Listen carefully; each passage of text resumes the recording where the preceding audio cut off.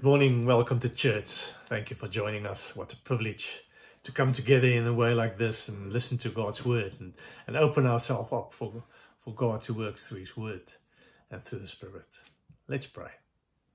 Thank you, Lord Jesus, for your word. Thank you that we may believe that this word is making a difference in our lives, that this word is life.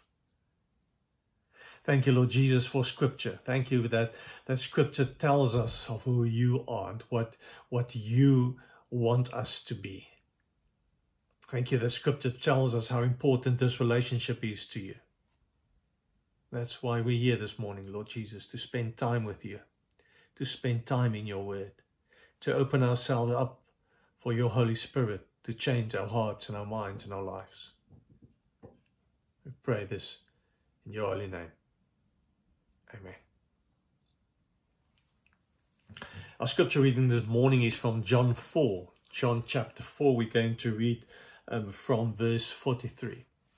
If you've been following us for a while, you would have known that we started reading through John, and we're going to keep on reading through the Gospel of John and to see how John tells us who Jesus was and what Jesus wanted to do. Our scripture reading this morning, John 4, verse 43.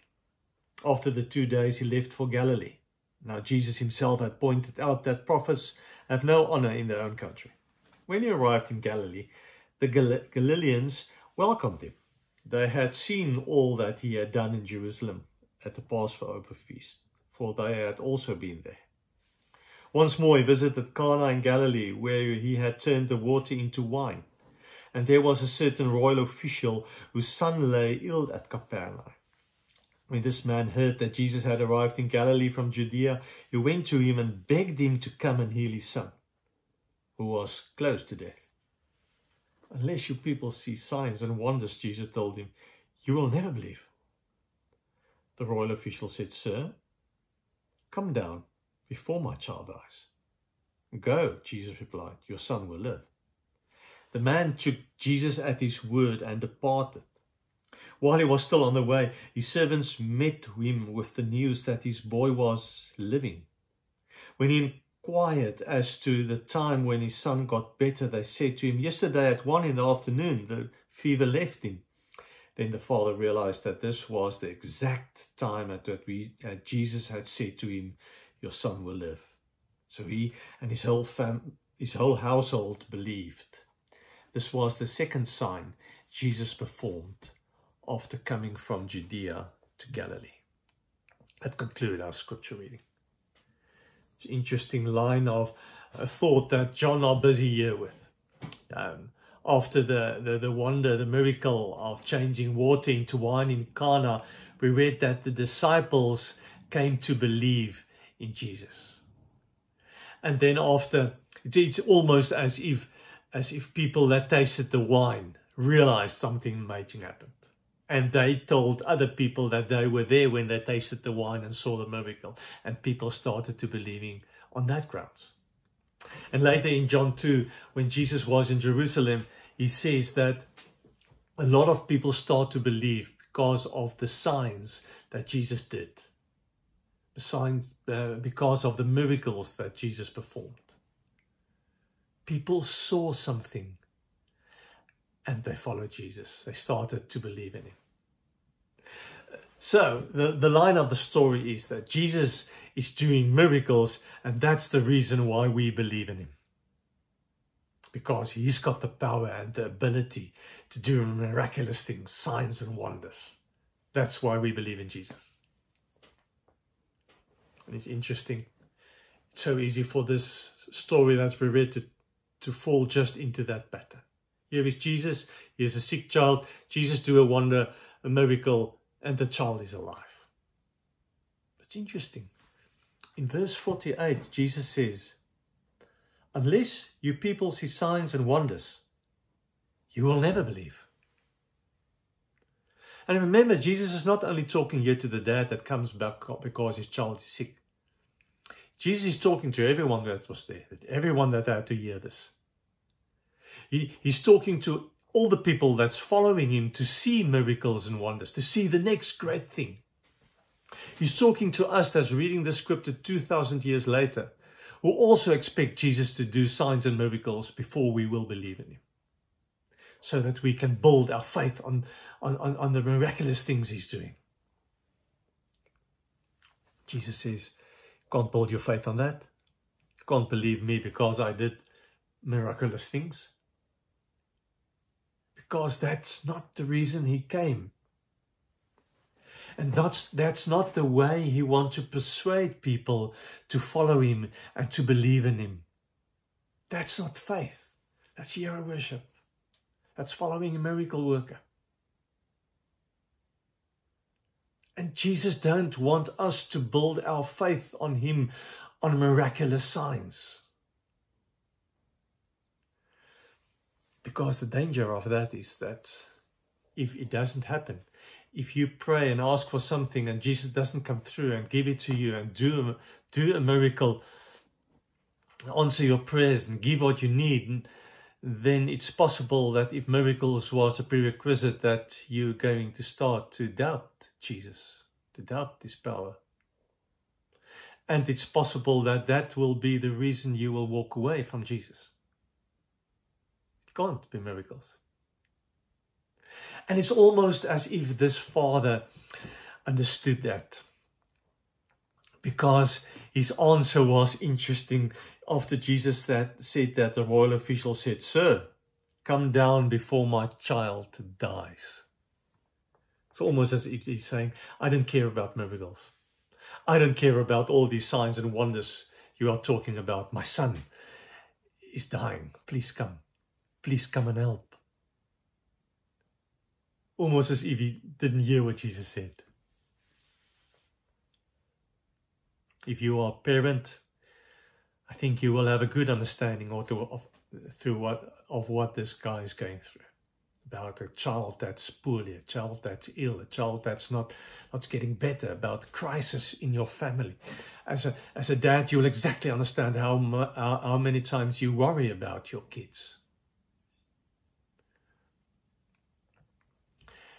So, to a certain extent, we can understand why this father could come to Jesus and say, "Lord, please, I don't care about anything else. Come and help my child. Come and help my child. He's dying." But the difference is, don't build your faith on miracles. Don't build your faith on any wonder or any sign that Jesus are doing or had done. Build it on who he is. And that's a major difference. It's interesting that when the dad came to Jesus, Jesus only gave him a word. Jesus told him, verse 50, "Go, your son will live." That's all. The dad didn't see a miracle. He only had the word, "Go, your child will live." There was no other guarantee. It's interesting, when John starts his gospel 1 verse 1, he says, "In the beginning was the Word," and he talked about Jesus, and the Word was with God, and the Word was God. He says, "Through him all things were made. In him was life." That's where John starts saying, we've got the Word. And he's talking about Jesus. And now if you believe Jesus is the Word, then you can believe that Jesus is the one that gives life. The only one that can give life. And in this story, we have a father. In the first place, a father who came to Jesus, who comes to the Word. And the Word gives him a word that he can trust. A word that his son will live. That's all he gets. Just remember Capernaum, that this guy, where this guy was from, was in a very important city at that stage. It was on the crossroad of trade routes from between Turkey, Asia Minor in those times, and Egypt, Africa in the south. So there was a lot of traveling taking place. So there was a lot of tax collectors. There was a huge Roman garrison there, part of a Roman army there. And there was a good chance that this guy that was working in the royal court wasn't a Jew. Or if he was a Jew, there's a good chance that he wouldn't have been seen as a good Jew because he's working for the enemy. So for all the Jews around, they would have thought, but Jesus has no reason to heal this guy's child because he's not a good Jew. He doesn't deserve it. Interesting, Jesus heals this child without this dad doing anything. Without any precondition. Jesus just heals the child. It wasn't because the dad did something right. It wasn't because the dad was a good person. It wasn't because the dad was accepted as a good Jew. It was just because Jesus said the child will live. And if we look at the account later on, verse 53, people said that the moment Jesus said the words, the child became better, fever left him. So it wasn't even after the dad was faithful and listened to what Jesus said and hold on to it and said, okay, I will go back, when Jesus healed his child. Jesus healed him when he said the child will live. His words was enough. Don't put a prerequisite on faith. Maybe the dad did hear the stories about Jesus' miracle working. But just to hear that, even just to see it, that's not faith. You've got to trust Jesus enough to come. That's the point. And maybe the dad was desperate. Maybe he did try anything. Maybe Jesus was his last option. Doesn't matter.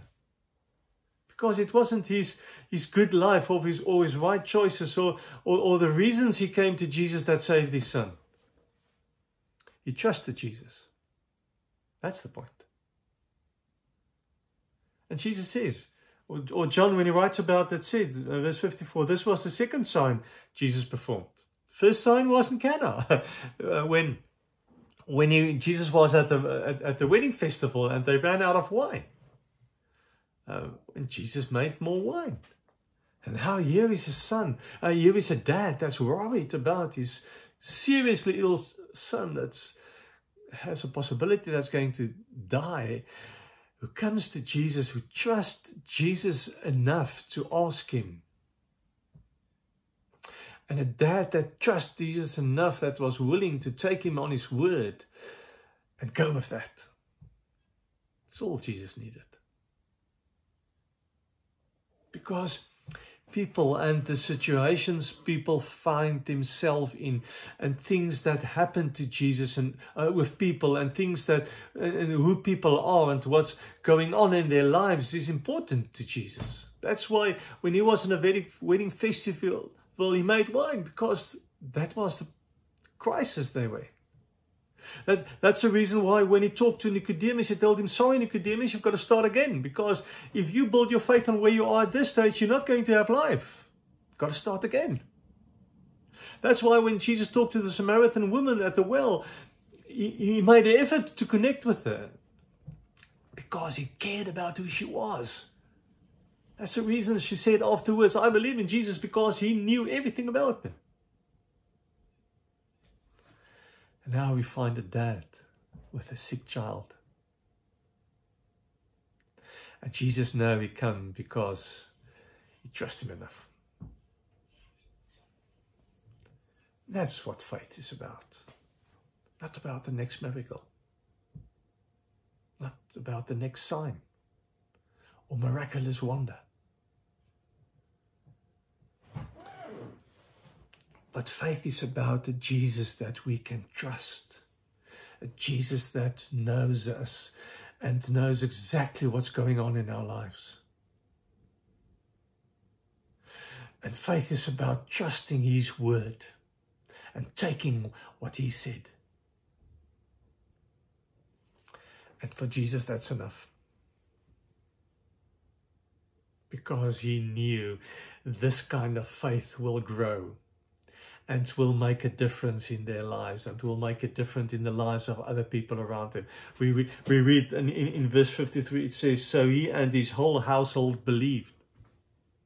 We read about the Samaritan woman that all the Samaritans in the village believed because of one person that was willing to trust Jesus enough to come, ask him for help. That's why Jesus said this is the second miracle. I don't know where you are. I don't know what's going on in your life. I know Jesus cares. And I know he cares enough for him to open himself up and give you the opportunity to come and say, Lord, I trust you with this issue in my life. Doesn't matter what it is. The bigger question is, do you trust him? You don't need to be good enough. You don't need to deserve it. You don't need to be a good person, even a bad person. That's not the issue. The issue is, do you trust Jesus? Because that's where faith starts. That's the second miracle. Let's pray. Thank you, Lord Jesus, that we know that you care for each one of us.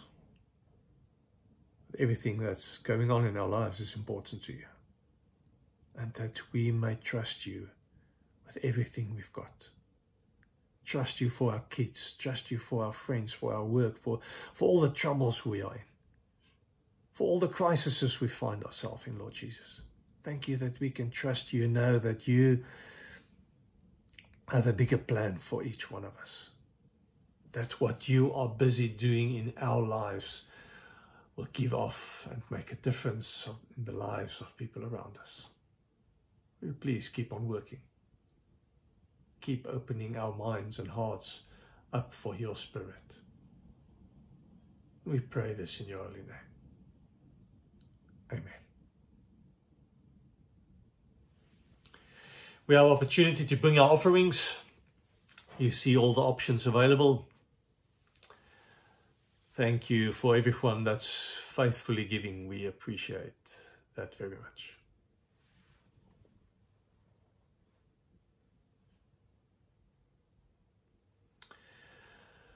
I want to end the service with a blessing, because it's a way to say that the Lord gave his word. You can trust him.